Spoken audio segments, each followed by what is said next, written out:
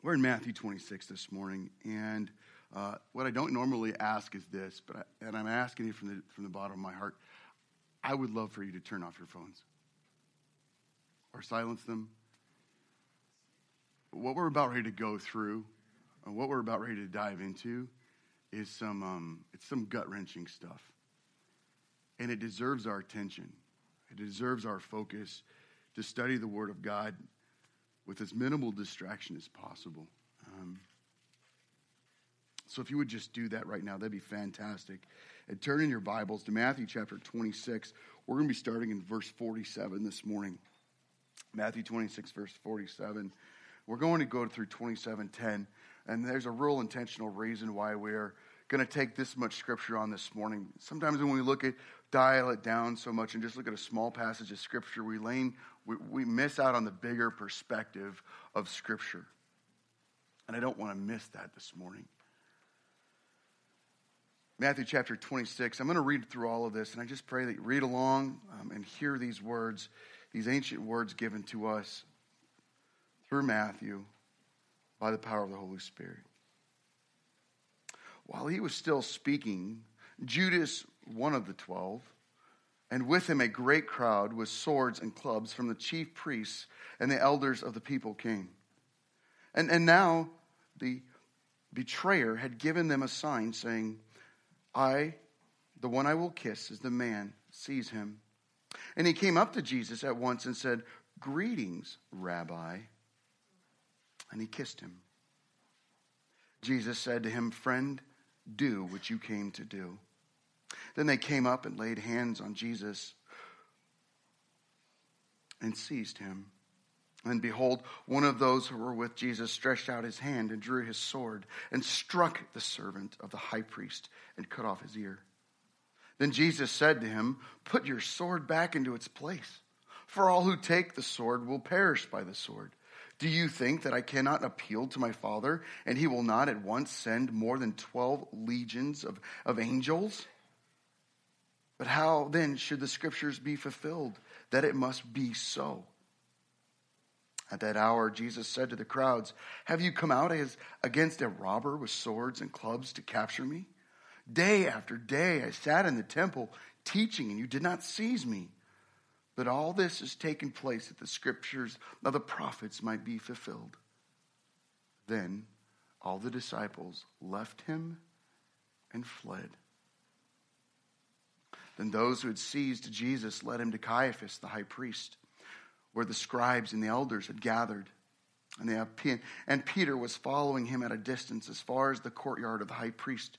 And going inside, he sat with the guards to see the end. Now the chief priests and the whole council were seeking false testimony against Jesus that they might put him to death. But they found none. Though many false witnesses came forward, at last two came forward and said, This man said, I am able to destroy the temple of God and to rebuild it in 3 days. And the high priest stood up and said, Have you no answer to make? What is it that these men testify against you? But Jesus remained silent. The high priest said to him, I adjure you by the living God, tell us if you are the Christ, the Son of God. Jesus said to him, You have said so. But I tell you, from now on you will see the Son of Man seated at the right hand of power and coming on the clouds of heaven. Then the high priest tore his robes and said, He has uttered blasphemy. What further witnesses do we need? We have now heard his blasphemy. What is your judgment? And they answered, He deserves death. Then they spit on his face and struck him. And some slapped him, saying, Prophesy to us, you Christ. Who is it that struck you? Now Peter was sitting outside in the courtyard, and a servant girl came up to him and said, You also were with Jesus the Galilean. But he denied it before them all, saying, I do not know what you mean. When he went out to the entrance, another servant girl saw him, and she said to the bystanders, This man was with Jesus of Nazareth. And again he denied it with an oath, I do not know the man. After a little while, the bystanders came up and said to Peter, "Certainly you too are one of them, for your accent betrays you." Then he began to invoke a curse on himself and to swear, "I do not know the man." Immediately the rooster crowed. Peter remembered the sayings of Jesus, "Before the rooster crows, you will deny me 3 times." And he went out and wept bitterly. When morning came, all the chief priests and the elders of the people took counsel against Jesus to put him to death. And they bound him and led him away, delivered him over to Pilate, the governor. And then when Judas, his betrayer, saw that Jesus was condemned, he changed his mind and brought back the money, the 30 pieces of silver, to the chief priests and to the elders, saying, "I have sinned by betraying innocent blood." And they said, "What is that to us? See to it yourself." And throwing down the pieces of silver into the temple, he departed and he went out and he hanged himself. But the chief priests, taking the pieces of silver, said, "It is not lawful to put the money into the treasury, since it is blood money." And so they took counsel and bought with him the potter's field as a burial place for strangers. Therefore that field has been called the field of blood to this day. Then was fulfilled what had been spoken by the prophet Jeremiah, saying, "And they took 30 pieces of silver, the price of him on whom a price had been set by some of the sons of Israel. And they gave for the potter's field as the Lord directed them." Father God, I thank you for your word. I thank you for these ancient words and that they are true. They are trustworthy. And they are life-changing. Father God, I pray that this morning as we look at how Jesus revealed himself to us so that we might know him, we might wrestle with our response to who he is. And then even as children of God, we still need to respond correctly to Jesus Christ. And I know, Lord, this week I have struggled to do so. And many with me. Holy Spirit, convict our hearts this morning, that we once again call upon our God and cry out for the grace that is found at the mercy and seat of the cross. In Jesus' name we pray, by the power of the Holy Spirit. Amen. In seminary, one of the things that we were instructed to do in narrative literature was to do character studies. And then oftentimes when you do a character study, you're able to understand the meaning of the text and why the story is being told. This morning we're going to do exactly that. We're going to take the time to do a character study on 4 different individuals. Jesus, Judas, the religious leaders who, interestingly enough, in this text consist of the high priests and the elders of the people. And finally, Peter. We're going to take a moment to look at them. And Jesus is the central theme and the central character throughout this narrative, this historical narrative. We, as Christians, as we said earlier in the Nicene Creed, we profess these things to be true. And this to be the inerrant Word of God. And we desire to follow the Word of God and to obey all that it says and instructs for us. And so doing, when we study and we look at the life of Jesus Christ, we accept these things to be true about Jesus. And how when Jesus speaks, he is revealing himself to us so that we might know him.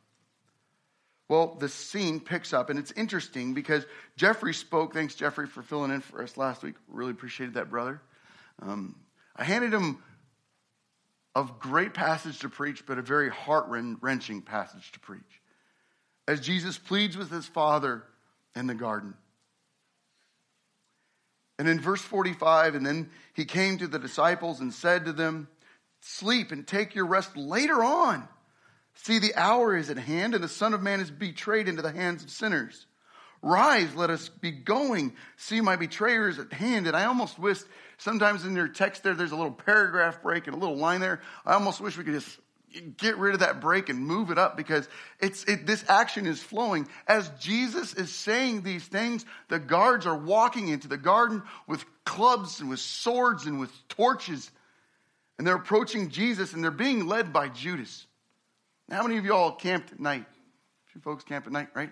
But like without high powered, like the 50,000 lumen, whatever, If you just went out there with like candles, imagine if you just went out there with candles and maybe a large torch, and you went out there and walked around in the wilderness, you would have a hard time discerning people's faces. In fact, in the military, we do complete blackout operations. And if you approach a guard point at night, you have these code words that we would give people.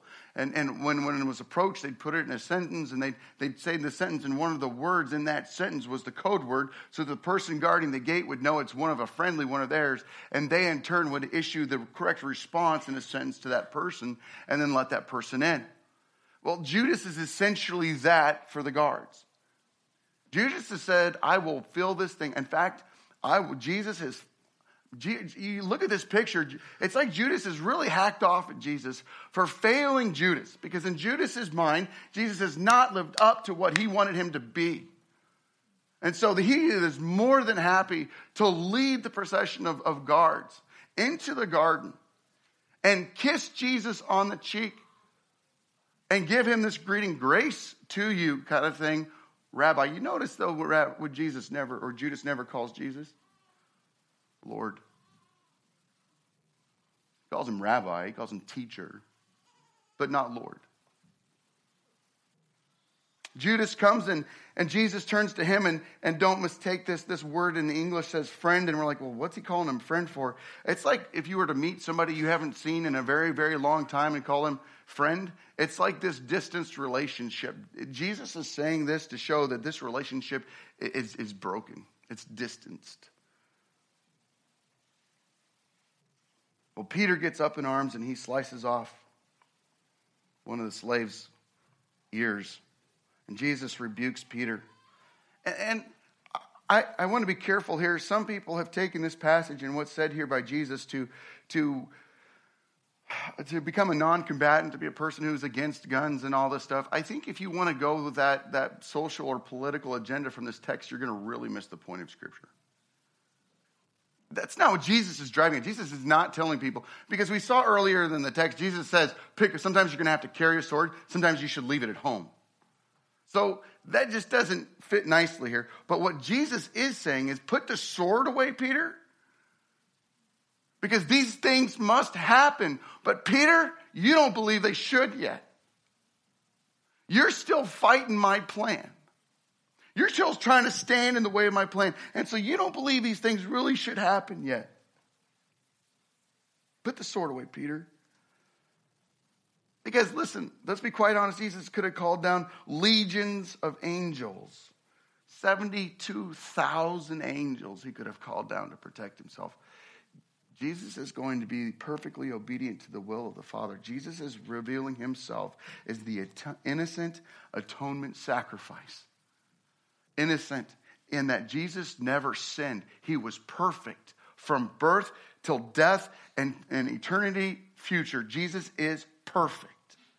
Without sin, without blemish, and innocent, and the fact that he goes before us as the innocent one, the perfect one, who goes willingly to be the atonement sacrifice. He's not like a lamb who is dragged to the altar. He himself will go.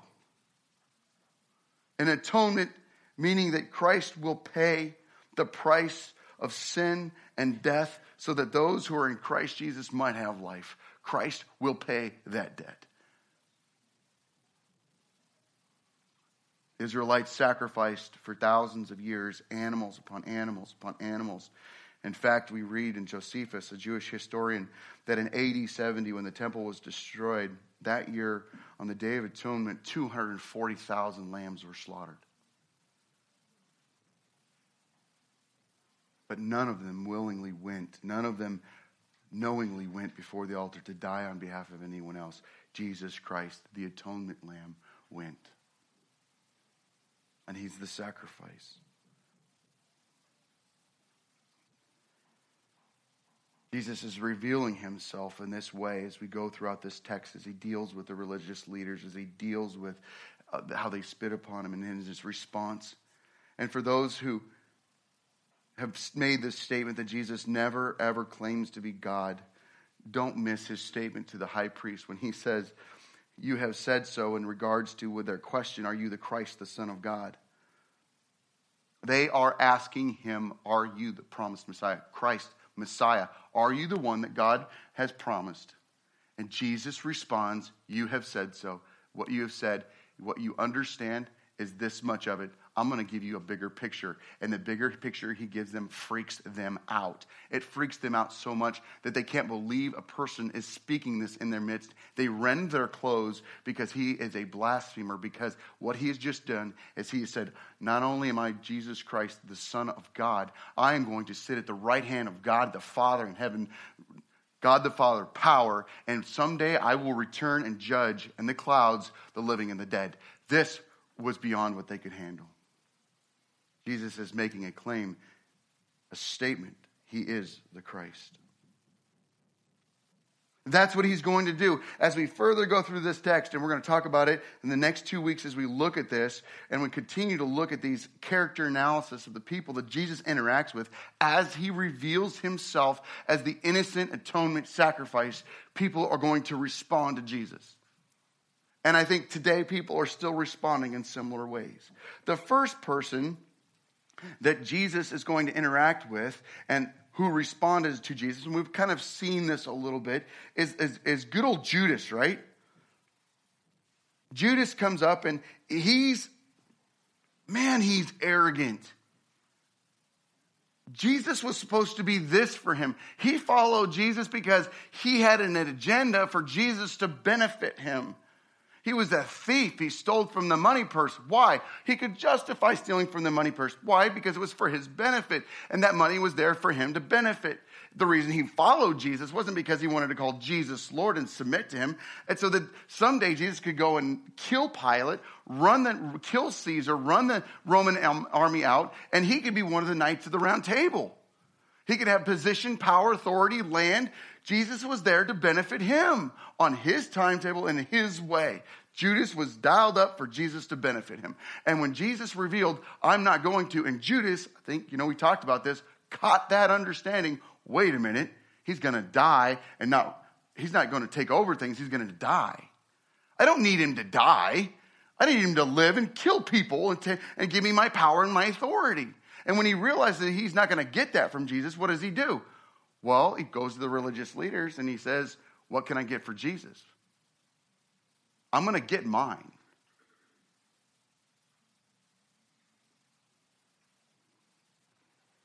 We got together as a preaching team this week and had a great time and conversation. And it makes my guys feel uncomfortable, but I like to credit them for great ideas. And Jeffrey said, when I think of Judas,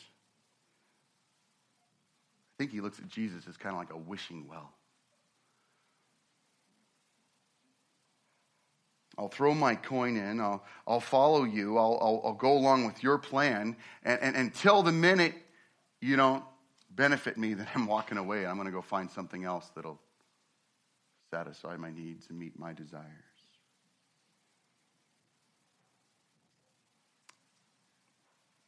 We read about Judas in the conclusion of his story. But before we read about the conclusion of Judas' story,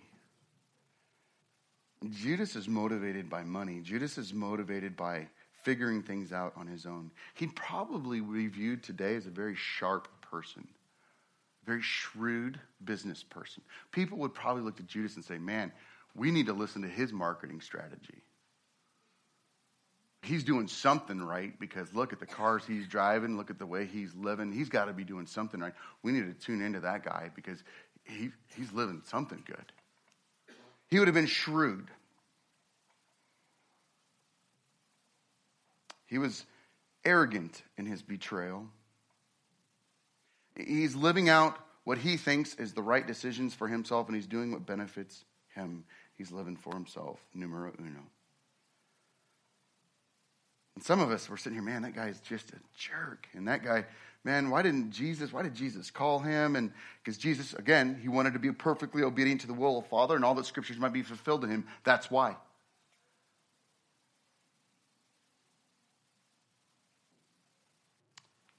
And we see people today like that. Unbelievers, not yet believers, people who are out there and they may feign towards an existence of Jesus Christ. I joke around about Texas a lot because in Texas, everybody's a Christian, right? You're born in the Lone Star State, you're a Christian.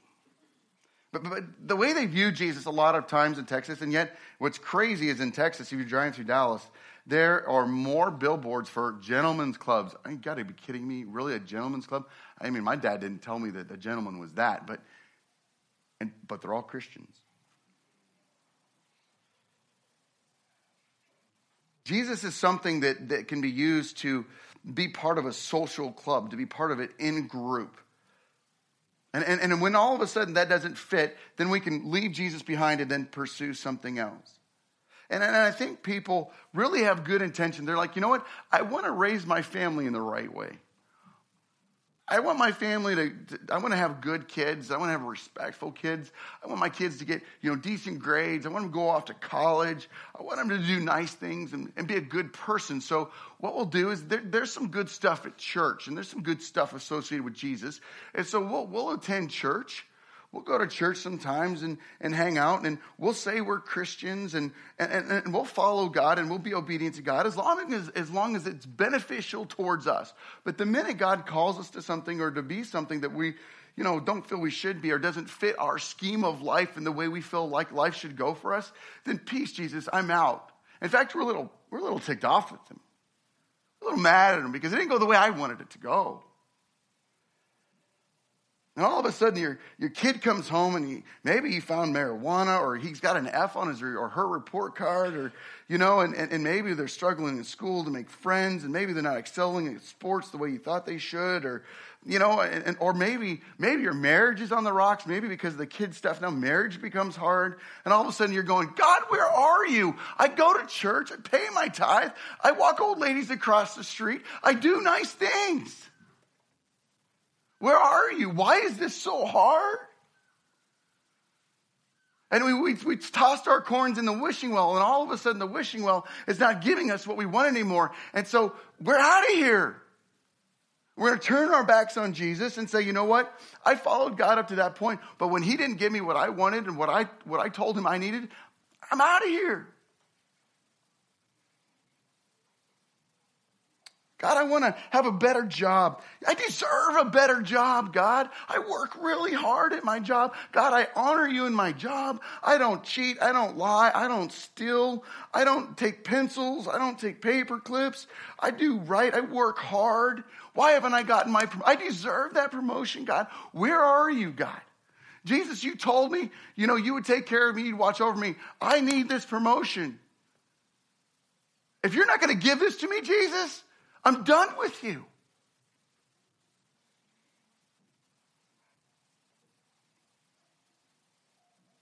Family member gets sick. They start to suffer.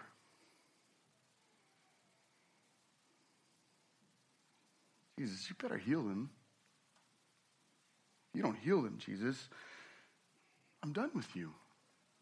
I need them in my life. They're my whole life. If you take them from me, I will have nothing.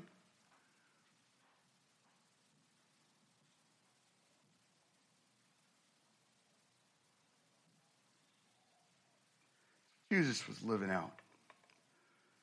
You know what's crazy is I don't think it's just not yet believers who are living this way. I see Christians who are struggling with this as well. I see myself struggling with this at times. God, I've put in the time. I've thrown the coins in the well. Sometimes they were silver dollars. Once in a while, they'd be a gold coin. Come on. Aren't you aware what I've done for you, God? You know what I've sacrificed for you? Do you know what I've put my family through for you? Where are you?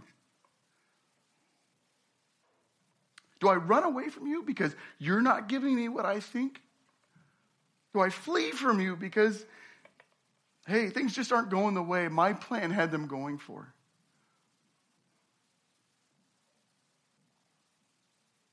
Oh.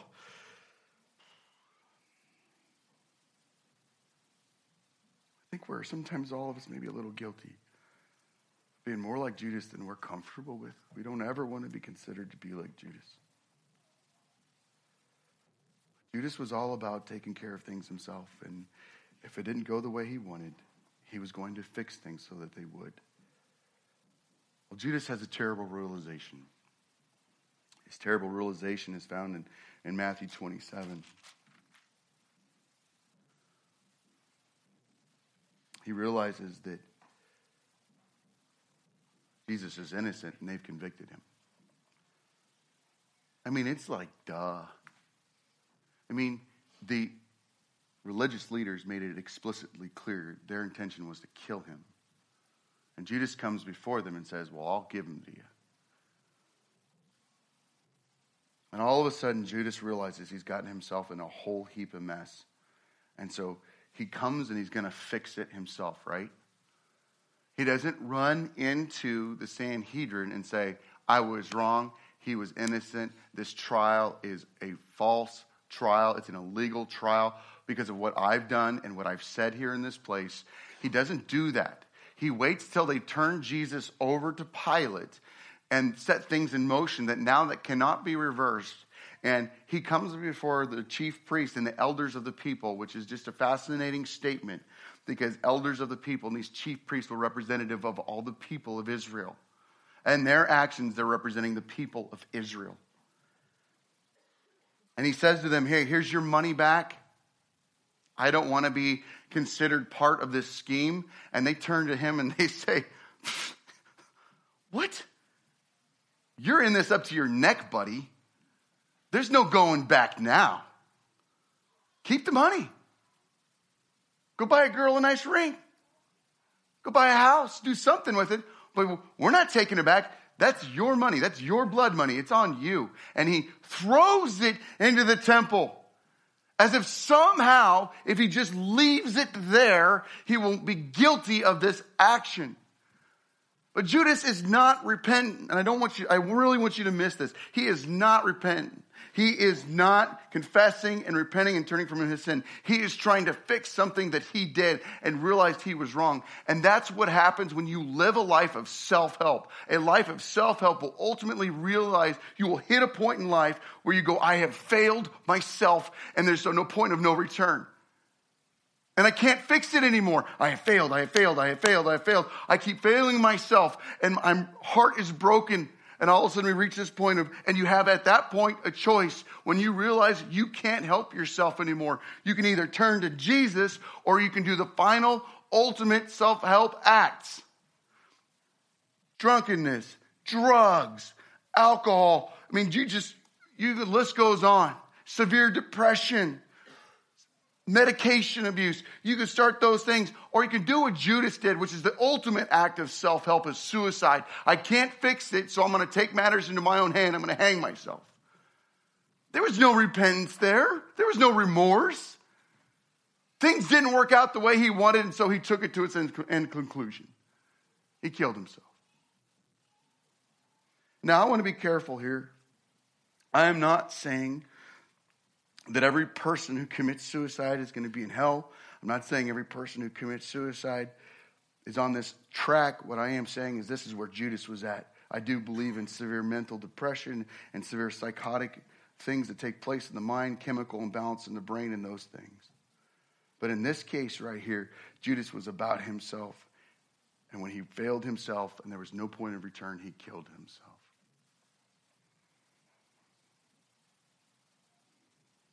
Brothers and sisters, when we as Christians turn to Jesus and tell him our agenda and then turn our backs when our agenda is not met, we are living for ourselves and for our own good. And we're trying to fix things ourselves. And I'm telling you what, we don't want that. God's plan is so much better than our plan. God's plan involves an abundant life in him. God gives us the opportunity to have strong marriages, to have kids that love the Lord. And let me tell you what, there's no guarantee of your kids growing up and playing college sports, your kids growing up with straight A's, your kids growing up never getting in trouble in school. In fact, I encourage all of us this morning that the number one priority for our kids need to be kids that passionately follow Jesus wherever that takes them. Breaks my heart to hear when I hear parents go, well, I've talked to them. I said, boy, that kid's got, he's going to be a preacher someday. Oh, dear God, I hope not. Why not? Oh, we know what you preachers go through. I would never want that for my kid. Or I would never want my kid to go to the mission field. They'd be too far away from me. I wouldn't be able to see them for holidays. And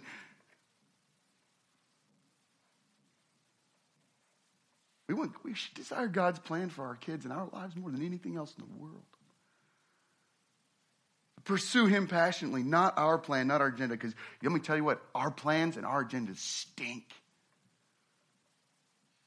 And they're filled with selfish desires. And they're not beneficial to God or for the body of Christ. We don't want to be Judas in our faith. We definitely don't want to be the religious leaders either. These jokers, these are, I would akin to today, are atheists, are people who adamantly oppose God. You see, the religious leaders, they wanted a king to come and to destroy the leadership, and so that they could in turn be patted on the back and told, you guys have done great. You've been exactly what the people needed. You followed all the laws. Man, I applaud you guys. Way to go. Let me give you positions of power and authority in my kingdom. And boy, I'm just so proud of you guys. Great job. What they didn't want was someone to come tell them, you're a bunch of sinners. And you need to repent like everybody else. And you're wicked because you try to lead people towards this following of the letter of the law, but you abandon the heart that is supposed to be passionate for God. You're a bunch of legalists. And let's be quite honest, you obey certain aspects of the law, but you don't obey the law in its entirety because no man can, but you refuse to repent and confess of the areas of the law that you failed to obey. You just sweep it under the rug and write another law so you don't have to follow that law anymore. And for these guys, as we were talking, there was a statement that was made, I'm not sure who made it, said, if Jesus was truly the Messiah, then he would be who I think he should be. The religious leaders, they want a God that they can create in their own minds. And we have people in the world today, atheists and people who push hard against, and they want a scientific God. They want a God that they can define in the physical realm. They want a God that makes sense to them. And they want to strip God of his power and his might. And they want to make him something finite that they can understand, manipulate, and control. And we see this in the scientific arena all the time. We won't even get started with the scientific method. It's supposed to be a method in which you create a hypothesis and test a hypothesis and not begin with a starting point and then try to prove the starting point. AKA God doesn't exist, and so every bit of science is going to exist to disprove God. That's not true scientific method, but we won't go there. And what makes matters worse is then you've got religious leaders who said, you know what? The Jesus of the Bible, this Jesus who makes this powerful proclamation of his authority, his divinity, his holiness, the Jesus who talks about an eternal hell, the Jesus who talks about a life of pursuing him, Jesus who talks about hating your sin and pursuing him, this Jesus is too much for people, okay? It's too much. Let's help Jesus out. And so Rob Bell and McLaren have made some great, just wonderful statements. Let's just let's do away with an eternal hell. Let's say, you know what, if people don't trust in Jesus, Jesus is going to come back, we'll give him a little slap on the wrist, and then turn to them and say, okay, here's another chance. And they'll all believe, and we'll all be in heaven together. And maybe there'll be a minute few that say, you know what, are just absolutely rebellious, and there'll be some bad punishment for them, but it won't be eternal and won't be hell. Are you kidding me? You don't get it. When you start electing to choose certain words of Jesus Christ and believing in them, but not believing all of Jesus Christ, You've stripped the authority of Jesus Christ away from him, and he's no longer the innocent atonement sacrifice, and we no longer have hope. And guess where we're all headed? Hell. I don't think we get it. When we feel we need to soften Jesus so he can become more acceptable, we write a ticket for people to go to hell. Because if Jesus isn't completely holy and perfect and just and righteous, then we are without hope. And we are damned. We cannot be people and have faith like the religious leaders did. Said, if you were truly Messiah, then you'd be like this. You got Clark Pinnock and open theist guys who make these statements that God is just, he is sitting on the edge of his seat because he can't wait to find out what you're going to do next because he really doesn't know. That word sovereign to them means that he's sovereign to what he knows, but there's stuff that he doesn't know. For us, when we sing sovereign, is God knows it all, and he is surprised by nothing, and he is in control of everything. So if you're confused on that word sovereign, that's exactly what we mean when we sing it here and we talk about God is in control, and he's surprised by nothing. He wasn't surprised by Adam in the garden. He didn't go, oh, I'm going to create Adam and Eve and just wind this sucker up and see how it goes. He knew. This is what's so mind-blowing about our God, is he knew it would cost him his son even before he spoke the world into existence. He knew it all, and he still did it. How amazing is our God?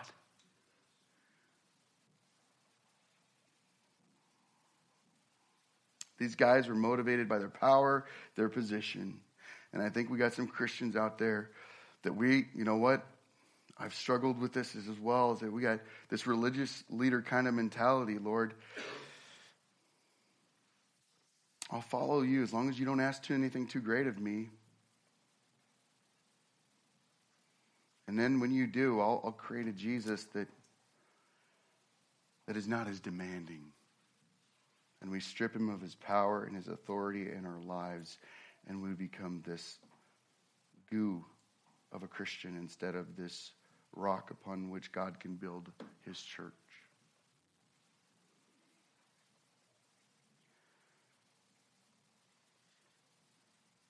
Newsflash for us this morning. God is not accountable to us.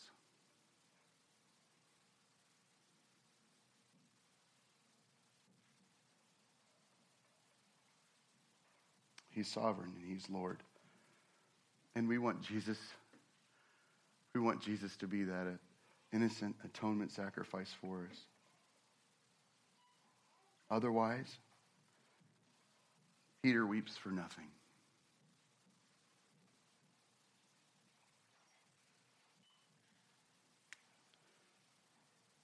If you were to create a chart, hierarchy of the social status back in those days, the first person that approaches Peter would be the lowest person on that chart.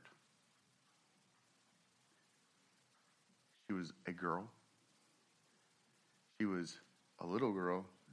She was a slave. But yet Peter is terrified by her statement. You know Jesus. You're one of his followers. You see, Peter, he's this impetuous guy in the garden. He cuts off that slave's ear. He is still trying to tell Jesus what Jesus' plan is.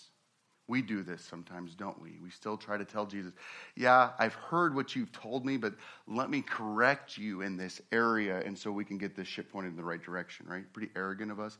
Well, Peter's acting with this pride and this arrogance in this direction. Like, Jesus, you told me you're going to go to the cross.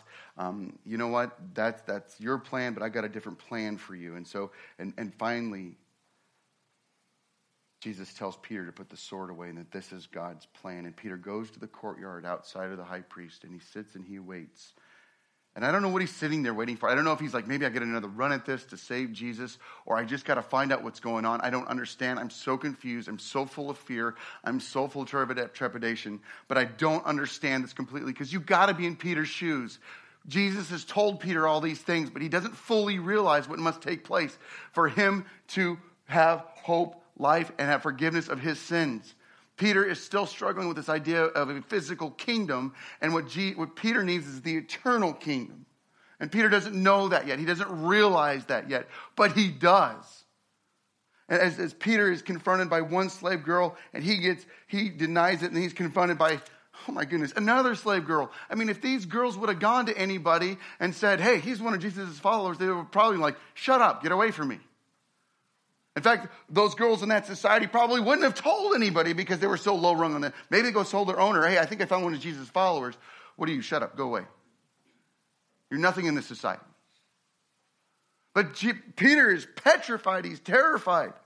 And finally, he ends up cursing and swearing an oath. And he says, I don't know the man. He doesn't say, I don't know my Lord. He doesn't say, I don't know. I don't know the man.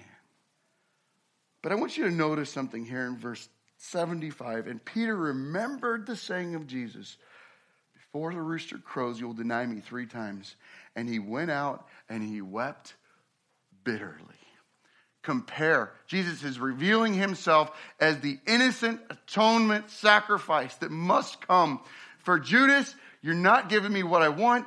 You're just a meal ticket. You're just my wishing well. And when you're not turning out what I want, I'm walking away. For the religious leaders, they outright deny him because that's not the Jesus that they want. They want a different Jesus. They want a different Messiah. The one that will pat them on the back and definitely tell them everything they're doing is great, grand, and glorious, and never telling them that they're sinners. And so they outright reject Jesus altogether. In fact, we read as it goes along the incredible irony of the money that Judas gives back. They're going, well, we need to follow the law. Well, during that whole trial, they broke the law several times. You know, no trial for murder was supposed to ever be conducted at night. The 2 witnesses, they went out and sought false witnesses. It says it right there, false testimony. And finally, they can't even find guys that would come and corroborate, because you have to have 2 corroborating testimonies. And finally, they find 2 guys with corroborating testimonies to bring them forward. But it's all just a show. It's all been already decided. It's illegal. But here we're going to follow the law and take this money and abide by what we're supposed to do. I mean, it's just, you're like, this is sickening. This is how they're responding to Jesus. But how does Peter respond to Jesus? He goes out and he weeps bitterly. He has sinned against God, and there's nothing he can do about it. And all he can do is weep. Peter now realizes he needs the cross. Peter's now broken. No longer able to wield the sword. No longer able to say anything smart anymore. No longer to plead for his plan over Christ. He now knows he needs Jesus to go to the cross for him. Because he just betrayed the Son of God. He just openly denied him. He needs the cross. Beautiful thing about this wonderful story of our God to us is that God restores Peter. Jeffrey talked about this last week. In John, we read of Peter's restoration. 3 times Peter denies Jesus. 3 times Jesus restores Peter. And then on the day of Pentecost, oh my goodness, that's just crazy. I can't help but think as he's been anointed by the power of the Holy Spirit with flaming tongues of fire. We can go there some other day and talk about that. But he's standing up and he gets ready to speak. And I can't help but as he's stepping up to there to speak and to proclaim, if in the back of his mind somewhere he goes, just a little while ago, I was the guy that betrayed Jesus 3 times. But because of the power of God, the grace of God being poured out on me, I get to now go proclaim Jesus Christ. I'm not done. My sin did not end me. The grace of God gives me power to overcome my sin and overcome death so that I can proclaim the gospel of Jesus Christ for all to hear. It's the power of God being powerfully demonstrated in the life of Peter. And I can't help but think sometimes, brothers and sisters, and I want to be very careful here not to make a direct correlation, and that the revelation of who Jesus Christ was being revealed at that moment to Peter as the plan of God was being worked out in our physical realm, in our world. Peter was understanding who he was in Jesus and who Jesus was. But I can't help but think that sometimes when we're new believers in Jesus Christ and we gain the understanding that Jesus is God and that he died on the cross and rose from the grave, we get that understanding when we come to faith in Jesus Christ. But that full understanding of all that Jesus has done and all the teachings of Jesus and how they change our lives and the radical transformation of our heart is this process being worked out in us. And I can't help but think sometimes when we're beginning to our stages of growth in Jesus Christ, we make mistakes. I have some Bible studies in Romans that I did while I was in Korea. I would love to have back. God, can you just for a while transport me back, put me back there for a little while, and let me, wait a minute, I said this, or put me there before I said it, and I could correct a lot of bad things, because I said some things that were really off the mark. But because of this beautiful picture of Peter and the grace of God and the innocent atonement sacrifice, I get to turn to God and say, God, forgive me. I was stupid. And I said those things and they were wrong. And I give no excuse. And I need your forgiveness for that. And Lord, let me once again proclaim your word and truth and understanding, and that it might be corrected by the power of the Holy Spirit filling me and working through me and proclaiming the truth of the gospel to people. Please, Lord God, and then give me, Lord, continued humility, that the minute I say something wrong, that I have the humility to say, I said something wrong, correct it, so that the grace of God can be carried out in the body of Christ and to other people as I confess and repent, and then help me understand correctly. So that again, I may get back up and teach and proclaim the word of God accurately. See, that's our gracious God. He's not kicking us and trying to keep us down.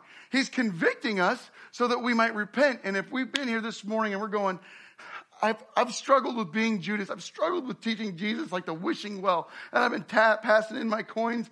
I've been tithing and so that I'll get something. And I've been coming to church so that I'll get something. And I've been reading my Bible so that I'll get something. And not because I just want to love Jesus and pursue him, but it's so that I can have something back that I want. If we've been living our lives like that, today's the day we get to repent of that, confess it, and pursue God. And he's faithful to forgive us our sins and cleanse us of all unrighteousness. We get to live for him. And maybe this morning you're struggling with this idea of, God really isn't who I thought he was. And the more I learn about him, the more I realize how hard it is to follow him. He wants all of me, and I've been hesitant to give him all of me. I've been hesitant to surrender my whole heart to him. I've been hesitant to pursue him in the directions he has been calling me to go. And this morning you need to confess and repent and surrender. God, I've been living by my plan. And I realize my plan is garbage and your plan is awesome and it's life-giving and it's abundant. And we have this chance to repent and confess and pursue. But understand something. Confession is an active thing.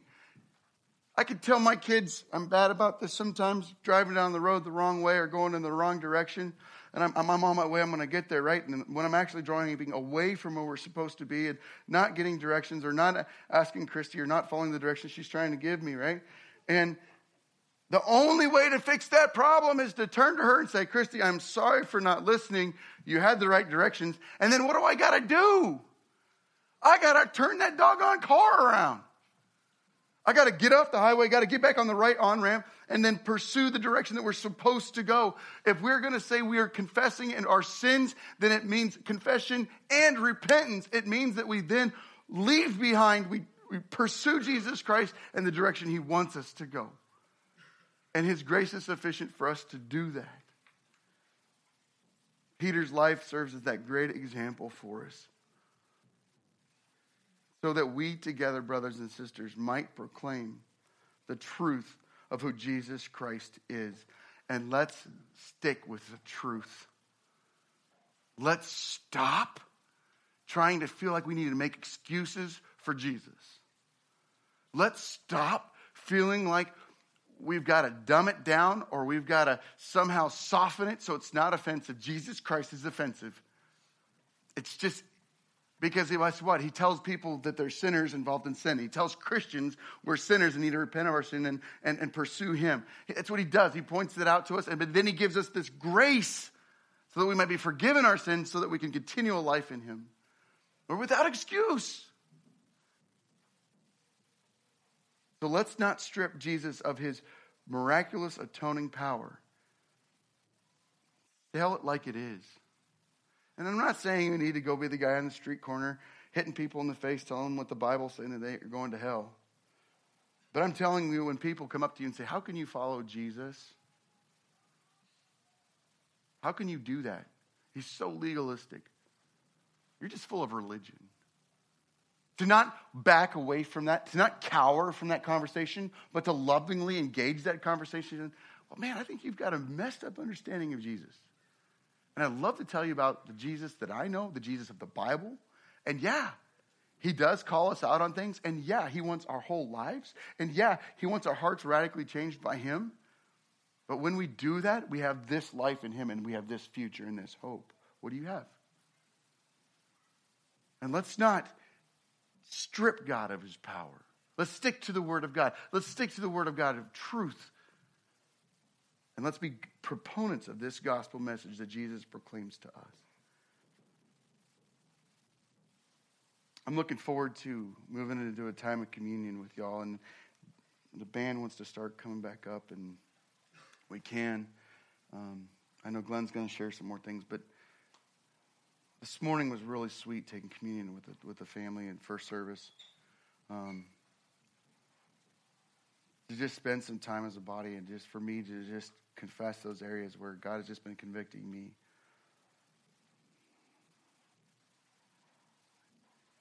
I'm telling you what, I'm tired. I know Christy and I got away last week, but I'm tired. And I think the real reason I'm tired deep down in my soul, and Jeff and I were talking about it this week. I think the real reason I'm tired is because I've turned to God so many times that God, I've done this, I've done that. Where is my affirmation? Where is my sign that it's the right thing, going the right direction? When God is just saying to me, do you trust me? You know I'm the God of the Bible.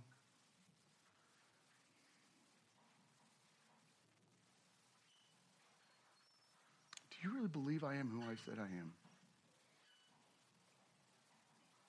And I hope next week to stand in front of you with maybe a bit more energy.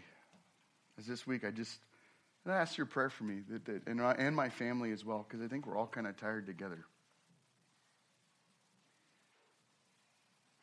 And God would just touch our hearts, and as we study the Word of God and we're in prayer, we might just desire to know who He is this week and His character. So I look forward to taking communion with you all this morning as we take it with our families and friends and pouring into others' time. Glenn, if you would, I'm going to pray and Glenn's going to take over. Father God, I thank you for this morning. Thank you for the conviction that you put upon my own heart. Nobody wants to be called a Judas. Nobody wants to be called a chief priest and elder of the people who murdered, falsely interrogated, falsely tried Jesus. But Lord God, I know we act more like those people than we do. Like Peter, who, when faced with his sin, wept bitterly. Lord God, please, this morning, let us weep for our sin. And at the same time, draw into the arms of our Savior, who stands ready to forgive us of our sin and accept His forgiveness and pursue Him. Lord, we want to be your children who follow after you. Teach us, Lord God, who you are. And teach us and teach us and teach us and teach us. And when we learn that lesson, please don't give up on us to teach us more. In Jesus' name we pray, by the power of the Holy Spirit. Amen.